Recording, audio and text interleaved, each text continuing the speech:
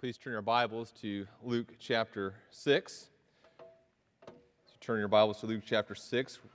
We're beginning a new section of Scripture here as we look at Jesus' Sermon on the Plain. Please stand with me as we read Luke chapter 6, verses 17 through 26 together. We'll be looking at this passage this morning and next week, Lord willing, as well.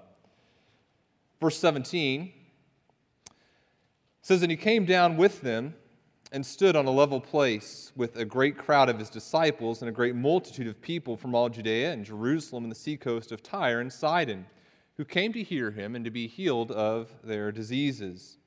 And those who were troubled with unclean spirits were cured, and all the crowd sought to touch him, for power came out from him and healed them all."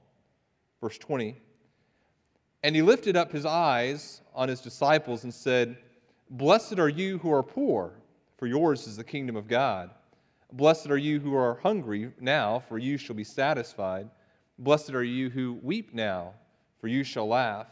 Blessed are you when people hate you and when they exclude you and revile you and spurn your name as evil on account of the Son of Man. Rejoice in that day and leap for joy, for behold, your reward is great in heaven, for so their fathers did to the prophets. But woe to you who are rich, for you have received your consolation.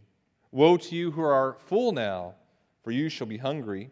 Woe to you who laugh now, for you shall mourn and weep. Woe to you when all people speak well of you, for so their fathers did to the false prophets." May God encourage and strengthen us through His word this morning. You may be seated.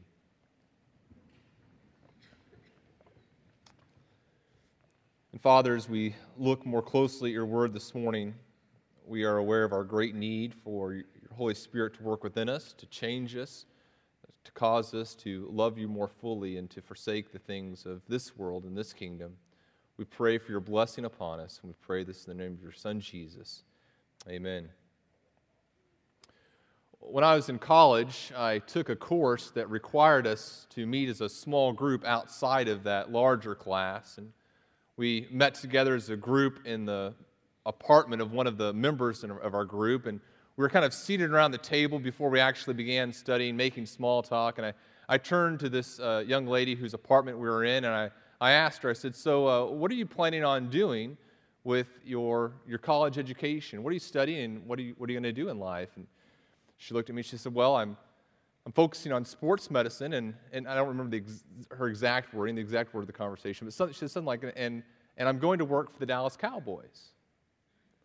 I said, it kind of struck me because she didn't say, "I'd like to work for the Dallas Cowboys," or "maybe I'll work for a professional football team." She says, "And I'm going to work for the Dallas Cowboys." I said, "Well, it's good to have goals." Okay, good.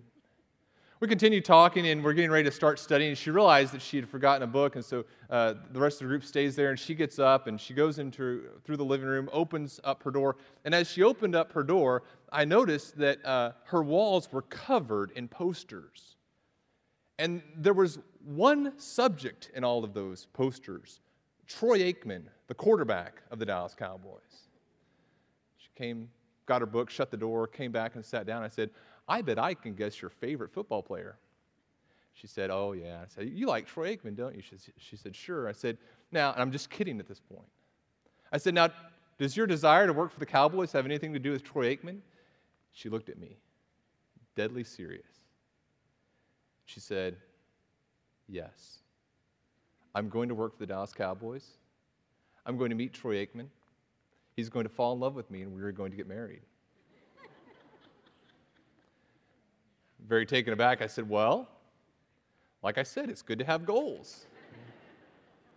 It's very uncomfortable. Why? Because this is a very delusional idea, right?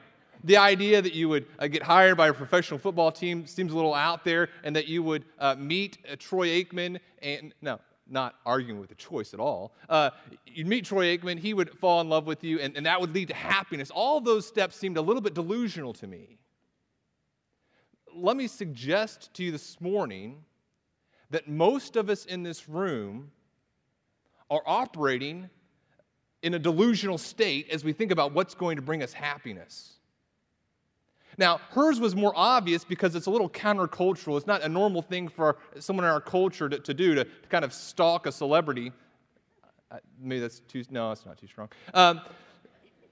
Some of us are operating under the similar delusion, but it's culture-wide. Our entire culture believes that by pursuing physical pleasures, material things, that we can achieve happiness. That's delusional. It's not true. It's not right. The American dream in our culture today is defined exclusively in material terms. The American dream is often nowadays defined as owning a home, achieving financial security, having a big retirement account. That's what we dream. That's what we pursue. That's how we define the pursuit of happiness in our culture. It's wrong. In Jesus' day, there were also theories about how one would pursue happiness, how one would achieve a blessing, be considered fortunate. In Jesus' day, people who were wealthy or people who were happy or had prestige were considered blessed, fortunate, privileged. What Jesus does in the passage that we're looking at this week and next is he turns his culture's understanding on its head. He says, look, the people in life, in culture that you think are blessed are actually in danger. And the people that you might see as the lowest part, the least happy in society, are actually blessed and privileged. He turns their understanding on their head. He says, look, what you think is black is actually white. What you think is white is actually black. What you call a dog is in reality a cat. What you call a cat is in reality a dog. He turns their understanding on its head in terms of who is blessed and who should be pitied because they're in danger. What I want us to do as we look at this passage this week and next is come to this understanding. This is kind of the central idea I want you to keep in your mind as we look at this text. It's this: happy are you who find your satisfaction in Christ and his kingdom. Happy are you in Jesus' day and in our day. Happy are you who find your satisfaction in Christ and his kingdom. This is the main idea that we're going to look at as we look at verses 17 through 26, specifically verses 20 through 23 as they talk about blessing, and then verses 24 through 26 as it talks about the woes. And it's interesting, the Beatitudes in verses 20 through 23 exactly parallel the woes in verses 24 through 26. And so what we're going to do this morning is look at the first two blessings and their counterparts in the woes in verses 24 and 25. And more specifically this morning, remember, main idea that I want us to get this week and next, happy are you who find your satisfaction in Christ and his kingdom. The more specific application for us this morning as we look at these first two blessings and their woes is this: happy are you who find your satisfaction in Christ and his kingdom and have abandoned the quest to find satisfaction in this kingdom's material pleasures. Happy are you this morning who find your satisfaction in Christ and his kingdom and have abandoned the futile quest to find satisfaction in this kingdom's material pleasures. That's the focus of the text that we're looking at this morning. Let me give you a little bit of the setting of the text in verses 17 through 20, or 17 through 19. So go ahead and turn there if you're not there already. It says this in verse 17. Remember the context here. Jesus has just appointed his 12 disciples. He's had his disciples come to him, and he's from among that larger group of disciples, he's selected 12 men. Verse 17 says, and he came down with them and stood on a level place with a great crowd of his disciples and a great multitude of people from all Judea and Jerusalem and the seacoast of Tyre and Sidon, who came to hear him and to be healed of their diseases, and those who were troubled with unclean spirits were cured. And all the crowd sought to touch him, for power came out from him and healed them all. In the first part of verse 20, he lifted up his eyes on his disciples and said, and then he begins giving these Beatitudes. Now, what we see here is a couple things. First of all, notice that Jesus has been up on the mountain with his 12 disciples. He's coming down, and he's standing on a level place, on a plain, P-L-A-I-N. He's standing on this plain, and his disciples come to him, the larger group of disciples. In fact, there's kind of three groups of people here. He's coming down with his 12 disciples, so that's one group, the 12 disciples. Then there's the larger group of disciples, and then there's a larger group, a larger multitude. And the larger multitude is coming to Jesus in order to be healed, to have demons cast out. And so That's what's taking place there in the context as he begins to give this sermon. Now, you'll notice as you go through Luke chapter 6 over the next few weeks together, you'll notice that there are some striking parallels with another section of Scripture, Matthew chapters 5, 6, and 7.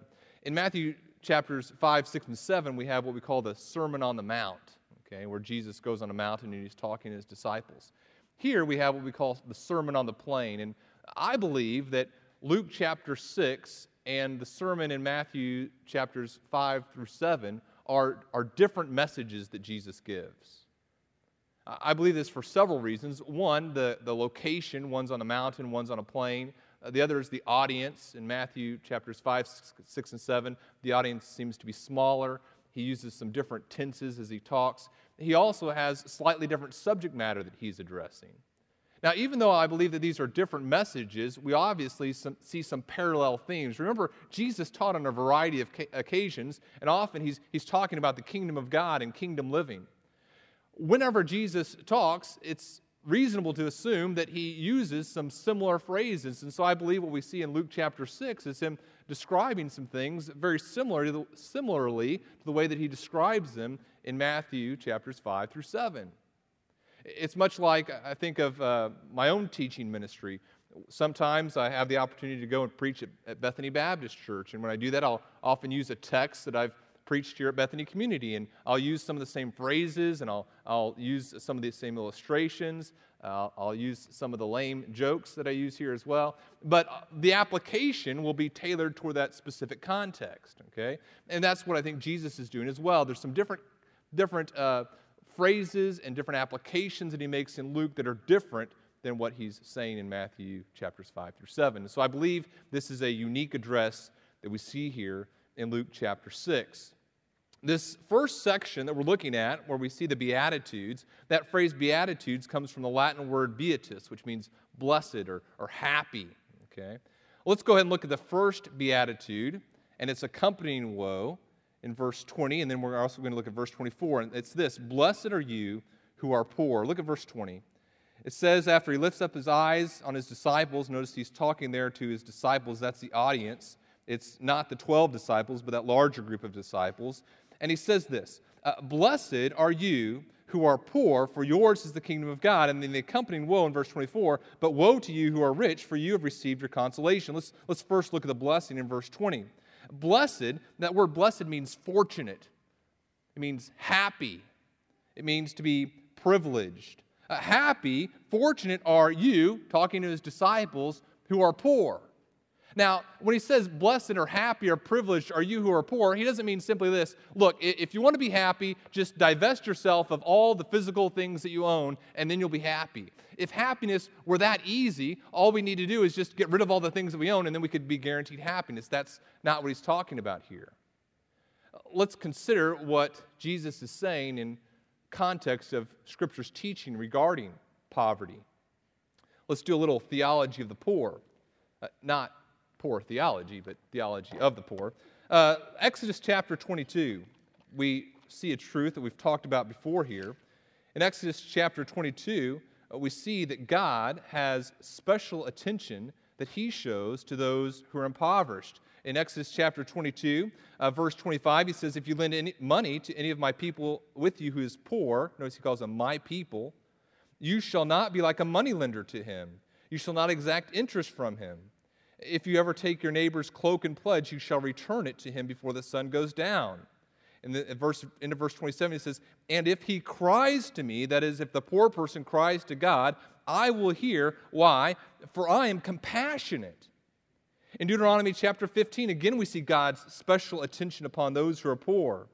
In verse 7 of Deuteronomy 15, it says, if among you one of your brothers should become poor in any of your towns within your land that the Lord your God is giving you, you shall not harden your heart or shut your hand against your poor brother.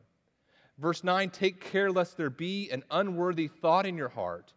And he talks about turning their heart against their brother who's poor. He says, verse 10, you shall give to him freely. Your heart shall not be grudging when you give to him, because for this the Lord your God will bless you in all your work. Into verse 11, you shall open wide your hand to your brother, to the needy, and to the poor in your land. And so as we look at the poor in Scripture, the first thing that's important for us to remember is that God has a special compassion for those who are impoverished. I want to show a couple Psalms to you that also tell us something very interesting about the poor in Scripture. Psalm 22 is the first one I want us to look at.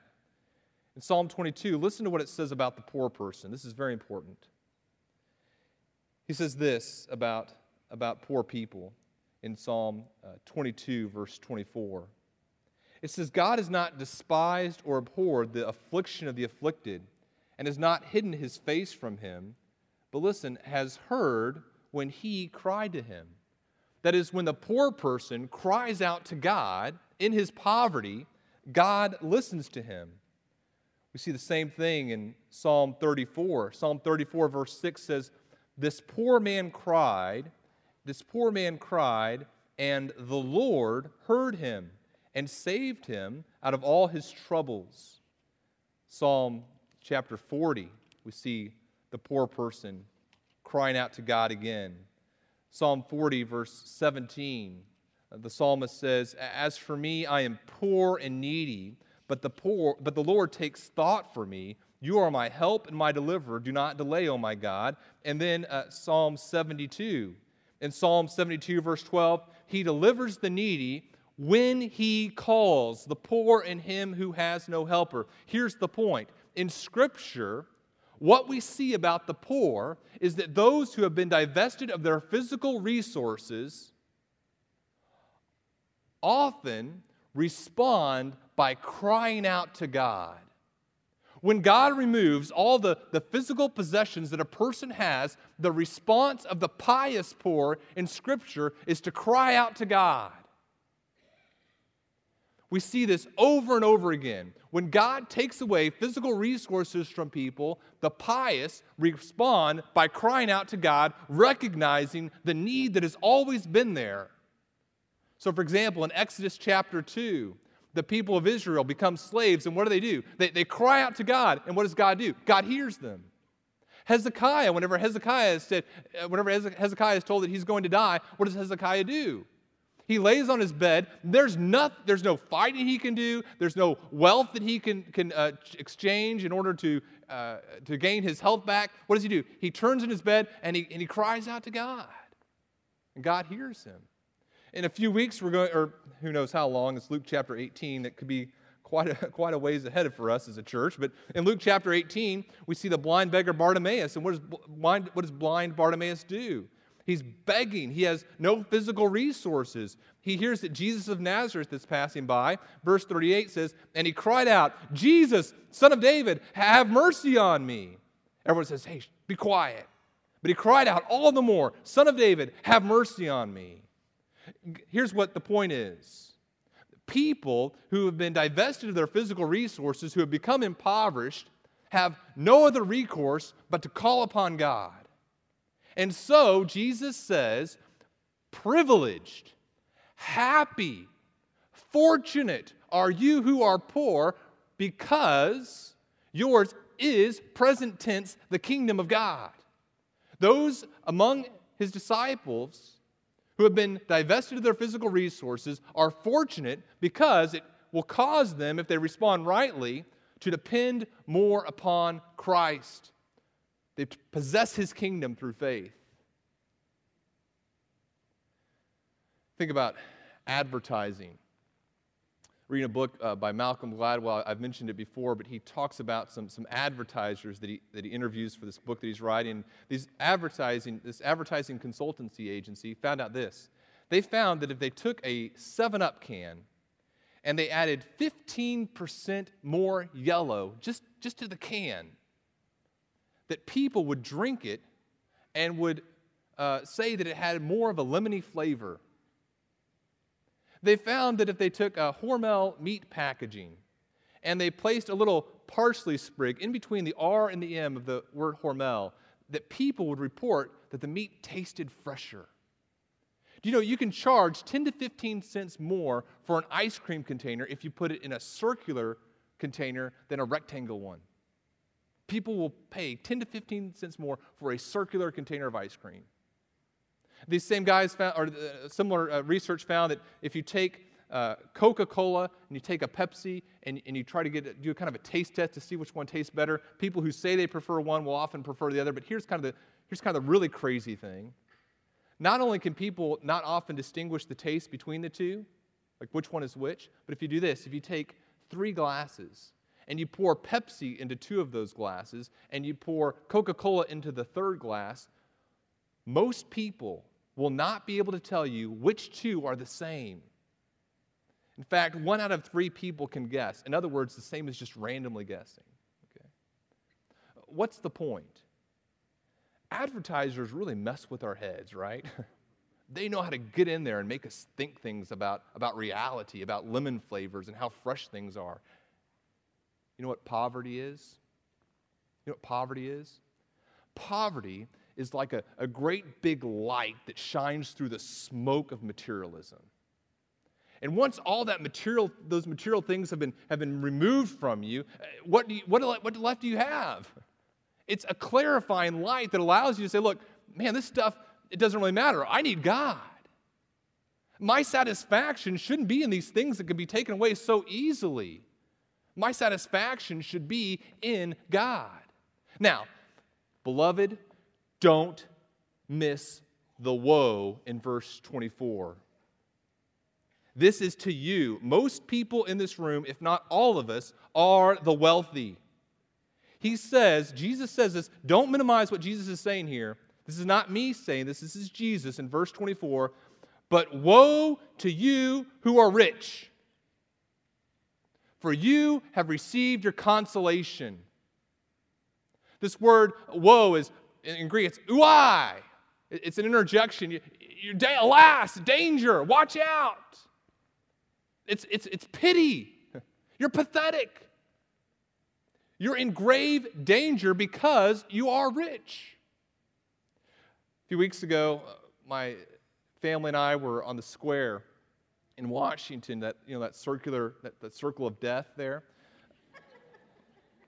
We were crossing the street, and as we crossed the street, one of our sons was just a few feet ahead of us, kind of running a little bit, not dangerously, we thought, but he kind of starts to run, and as he runs, a car starts whipping around that circle and getting ready to turn right where he is. Okay, what did I do? I screamed out, "Stop!" 8 cars in the block, stop right where they are. Now, why would I do that? Because I saw this impending danger. I saw my son not aware of this car coming. This car was off in La La Land, and I saw my son, in real danger. Our culture is in real danger, and by our culture, I don't just mean North American culture. I mean Bethany Community Church is in real danger. We are wealthy. Jesus' words to you are, woe, alas, danger to you who are rich. Why? Because you've received your consolation, your comfort in full. Those who have taken their comfort in the riches of this world, who have found their satisfaction not in Christ, but in material things, are in real danger. You're in danger of finding that which you've pursued is all that you're going to get. Verse 24, you've received your comfort in full. I want to give a little bit of an illustration here, and be careful. I want this morning to commend poverty to you. I want to encourage you to lead a lifestyle of lack. It's a message you're not going to hear very often. And again, I don't mean you're not going to hear it very often just in the wider culture, but even in the church, it's not a message we hear very often. I'm very concerned about the voices that claim to be speaking for the evangelical church when it comes to a theology of finances. I told Whitney last night one of the specific illustrations I'm about to give, and she audibly said, "Ooh." So I want to be careful. Don't hear more than I'm saying. Let me level some specific criticisms. One of the major voices that I hear speaking to evangelical Christians when it comes to finances is Dave Ramsey. Okay, Beloved, let me tell you, Dave Ramsey, while he offers some great practical suggestions, does not have a Christ-centered philosophy of how to view your finances. You know what his catchphrase is? Beat debt and build wealth. You know what? I would just as soon encourage a person to get cancer as to get wealthy. Cancer destroys the physical body. Jesus says, woe to you who are wealthy, because wealth can destroy your soul. If you have a lot of resources, which most of us in this room do, you need to understand that they can eat away at our soul, and we must be very careful. Dave Ramsey gives kind of 7 steps that a person should go through. And it begins with, saving aside like $1,000, and then step 2 is, paying off some credit cards. And I can't remember all the steps, but it's not until you get to step 7. Step 7 is the last step of the 7-step process, and it says, build wealth and give. In other words, become very wealthy so you can give. Beloved, that is not a biblical understanding of finances. Now, God is going to cause some of us in this room to be wealthy, most of us in this room to be wealthy, some of us to be even more wealthy than others. We shouldn't see that as something to pursue.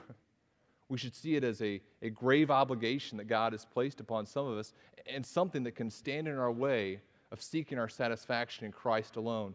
Let me give you this application as we think about blessed are you who are poor. It's this. You're fortunate if you're seeking your security in Christ's kingdom. I'm not saying it's wrong to save money. I'm not saying it's wrong to save money for college or for retirement, but understand this. If you believe that your security is found in having a healthy 401k, you are in serious danger. And if your desire to build up material wealth for yourself is causing you to miss out on opportunities to give to God's kingdom, you're in real danger. Let me take a little bit of a side note here just to address a related issue, but kind of a little bit of a tangent. Let me just give you some specific cautions as you pursue your living here in our North American culture. Here's some ways that you can become wealthy that are wrong. Ways to acquire wealth for yourself, to earn a living, so to speak, acquire wealth, that should greatly concern you, you should repent of. You should be greatly concerned, first of all, if your wealth was obtained through stealing it. Ephesians 4:28 says, let him who steals steal no longer, but rather let him work with his own hands so he can have something to give to those who are in need. If you've acquired finances in this world by stealing, of course, you should be gravely concerned. You should repent. You should also be concerned if your wealth, your finances were obtained through compromising your principles, through acting deceitfully in your dealings with other people, not working hard. Proverbs 20:17 says, bread gained by deceit is sweet, but what does it do? It turns to gravel in your mouth. You should also be concerned if the finances that you have been obtained through loving finances. 1 John 4:15 talks about how the love of the world and the love of God are incompatible. You should be concerned if you've trusted in yourself and not the Lord. In fact, turn to Psalm 127. This is a passage that some of you need to write down and just stick on your mirror so you can look at this every morning. This is a passage that is very convicting for me as well. Psalm 127, verse 2, it says, it's in vain that you rise up early and go late to rest. Listen to this. Eating the bread of anxious toil, for he gives to his beloved in their sleep. Forgives his beloved sleep. Does that describe your work ethic? Anxious toil? Getting up early, I got to get to work, I got to work hard, and it's anxious toil, and then you're up late. What does God do? God gives sleep to his beloved. Some translations say he gives to his beloved in their sleep even. Anxious toil is not what God calls us to. It's not how God calls us to be provided for. We should also be concerned if we've misplaced our priorities. Haggai chapter 1 talks about people who've been pursuing their own homes before they pursued building God's temple. We should be concerned if we've obtained wealth, and here this kind of brings us back to what we're talking about again. I know I got a little off on a tangent here. We should also be concerned if we have gained our wealth by our failure to give to God. I want to read 2 Corinthians chapter 8, part of it to you. 2 Corinthians chapter 8 serves as, I believe, I call it kind of the anti-Dave Ramsey passage here. Dave Ramsey talks about get yourself financially secure and then begin to give. Here's what 2 Corinthians 8 says. He says in verse 1, we want you to know, brothers, about the grace of God that has been given among the churches of Macedonia. Verse 2, for in a severe test of affliction, their abundance of joy and their extreme poverty have overflowed in a wealth of generosity on their part. For they gave according to their means, as I can testify, and beyond their means of their own accord, begging us earnestly for the favor of taking part in the relief of the saints. And this, not as we expected, but they gave themselves first to the Lord, and then, by the will of God, to us. It goes on into chapter 9 of 2 Corinthians. In 2 Corinthians 9, verse 6, he says, the point of this, whoever sows sparingly will also reap sparingly. And beloved, that does not mean financially, materially. He says, he who sows sparingly will also reap sparingly, and whoever sows bountifully will also reap bountifully. Each one must give as he has decided in his heart, not reluctantly or under compulsion, for God loves a cheerful giver. Brothers and sisters, blessed are you who are poor. You're fortunate. You're fortunate if you're seeking your security in Christ's kingdom. 2 Corinthians chapter 8 should be a very powerful passage for us as we think about when to give and how much to give. I believe that God is going to do some incredible things through our church.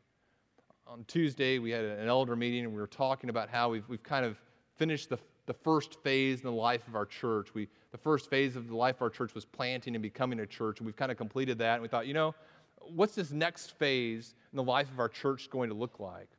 We don't want this next phase in the life of our church to be defined by just building a building.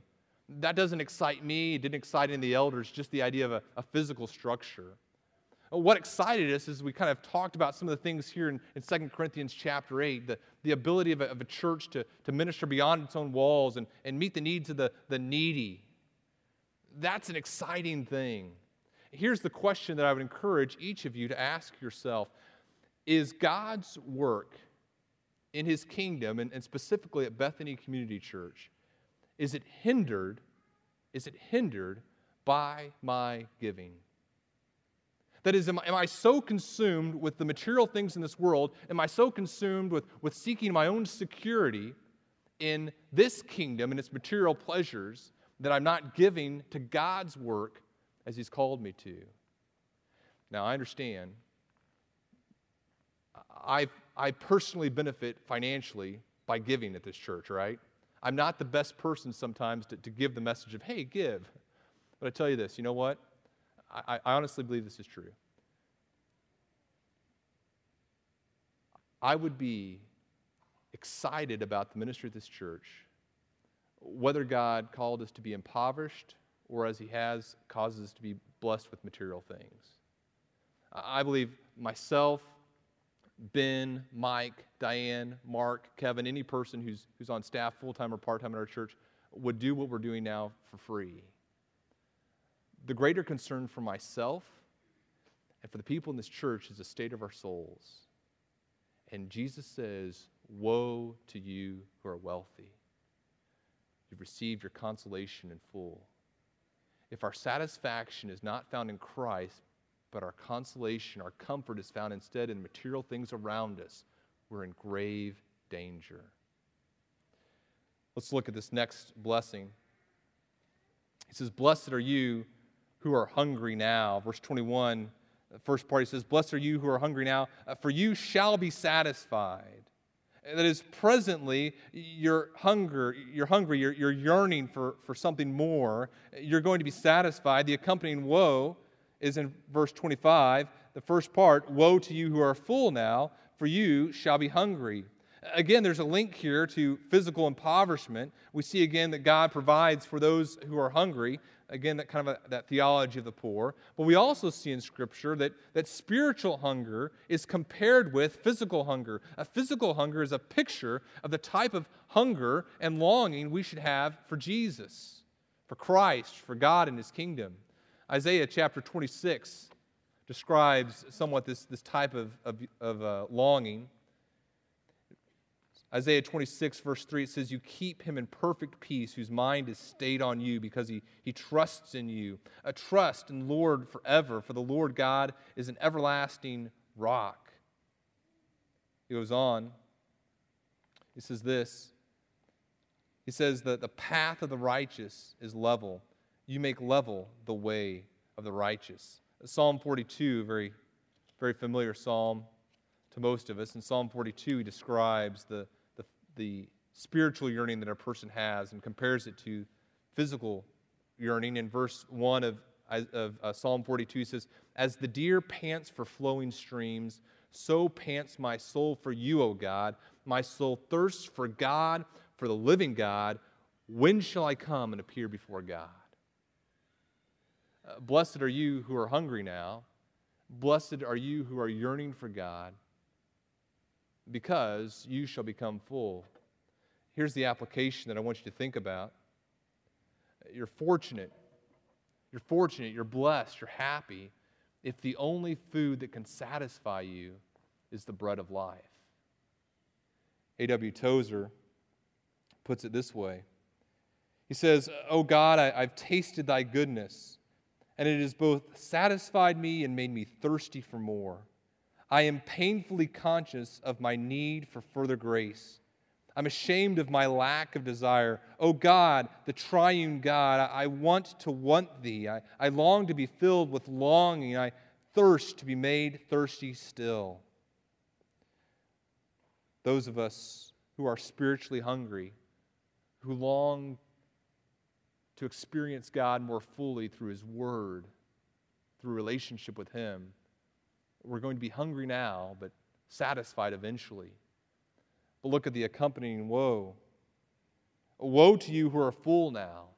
That is, woe to you who have looked on the material things of this world, the food and the other physical pleasures, and said, "You know what? That satisfies me. I'm content. I need nothing more."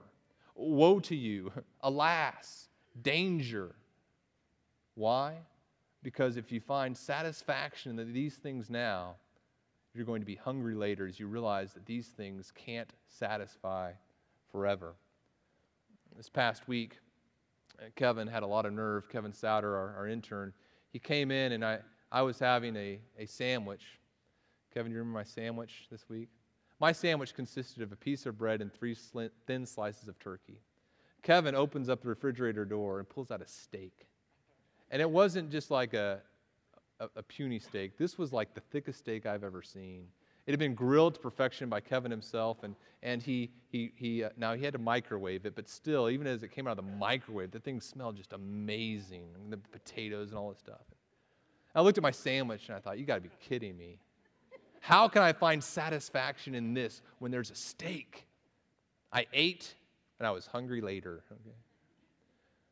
Conversely, when I was on staff at Bethany Baptist, we used to go to the Moody's Pastors Conference in Chicago. And we would, on one night, we would skip the evening meal. Well, some of the pastors didn't. Some of us would skip the evening meal, and we'd go to Giordano's later, okay? That big, deep Chicago-style pizza, okay? Now, I could miss the evening meal just fine. I could be hungry now. Why? Because I knew the pizza was coming later. Okay? Woe.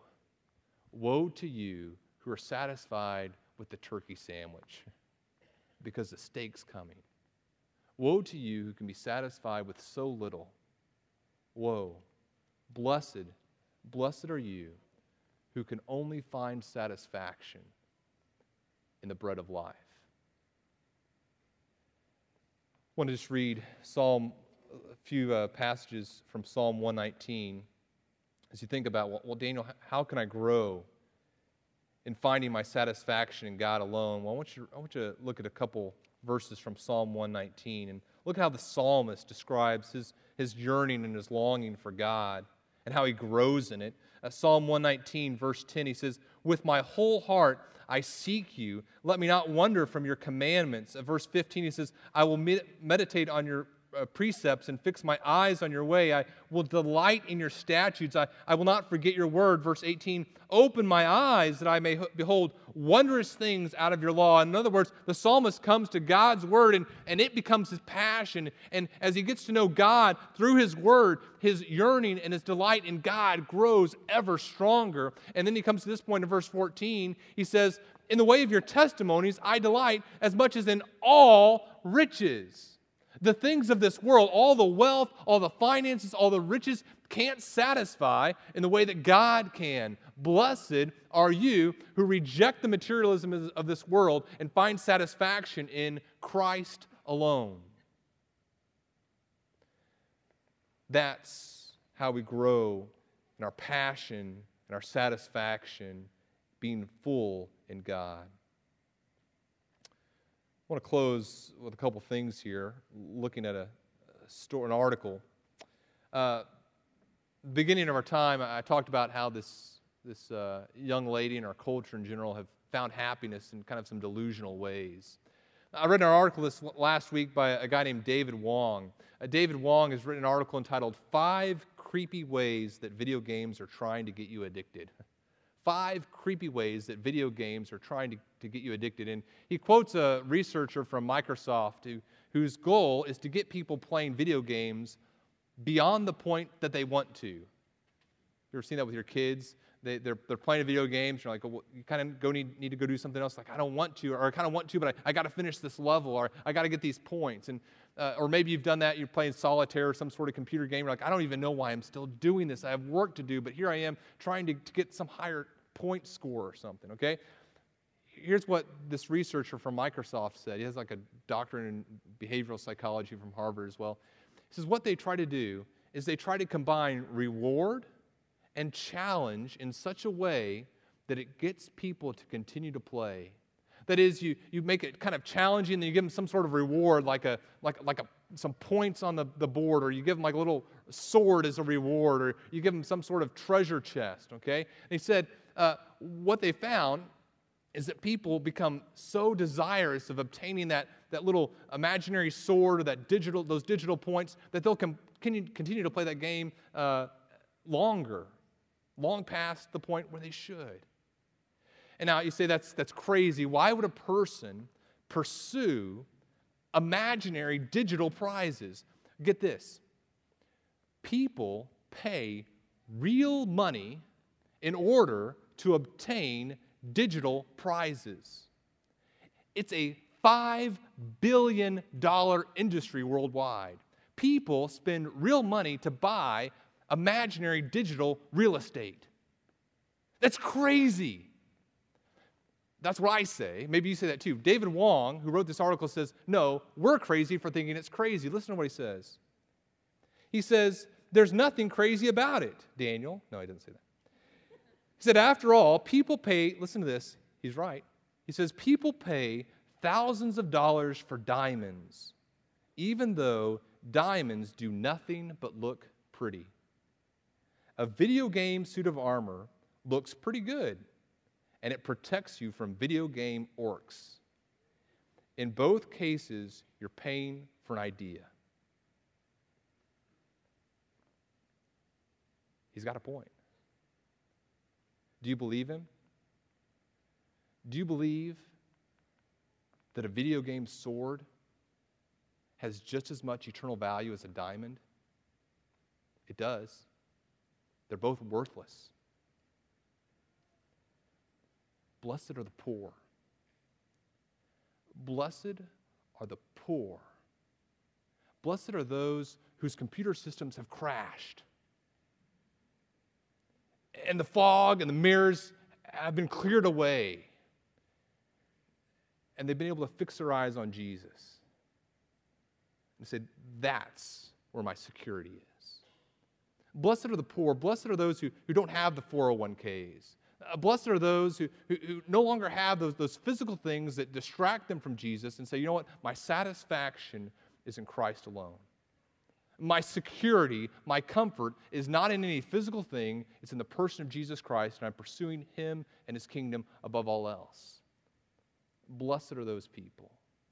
Blessed are those people, for theirs is the kingdom of God. Let's pray. Father, we thank you for your word. We thank you for the fact that our satisfaction should be found only in you. We pray that you would enable us to have the faith in you, to pursue you with our whole hearts, our whole life, our whole being. Pray that you'd give us the ability to pursue you more fully. We pray that you would strip us of those things that keep us from following you. And Father, there are all of us in here live at a high standard of living compared to the rest of the world, and we're wealthy in that sense. And Father, protect us in this dangerous position we're in. Allow us to use our wealth for your glory, to not hold on to it, to hold it loosely, to love you with our whole being. We pray this not for our own glory, but for your own. We pray this in the name of your Son, Jesus. Amen.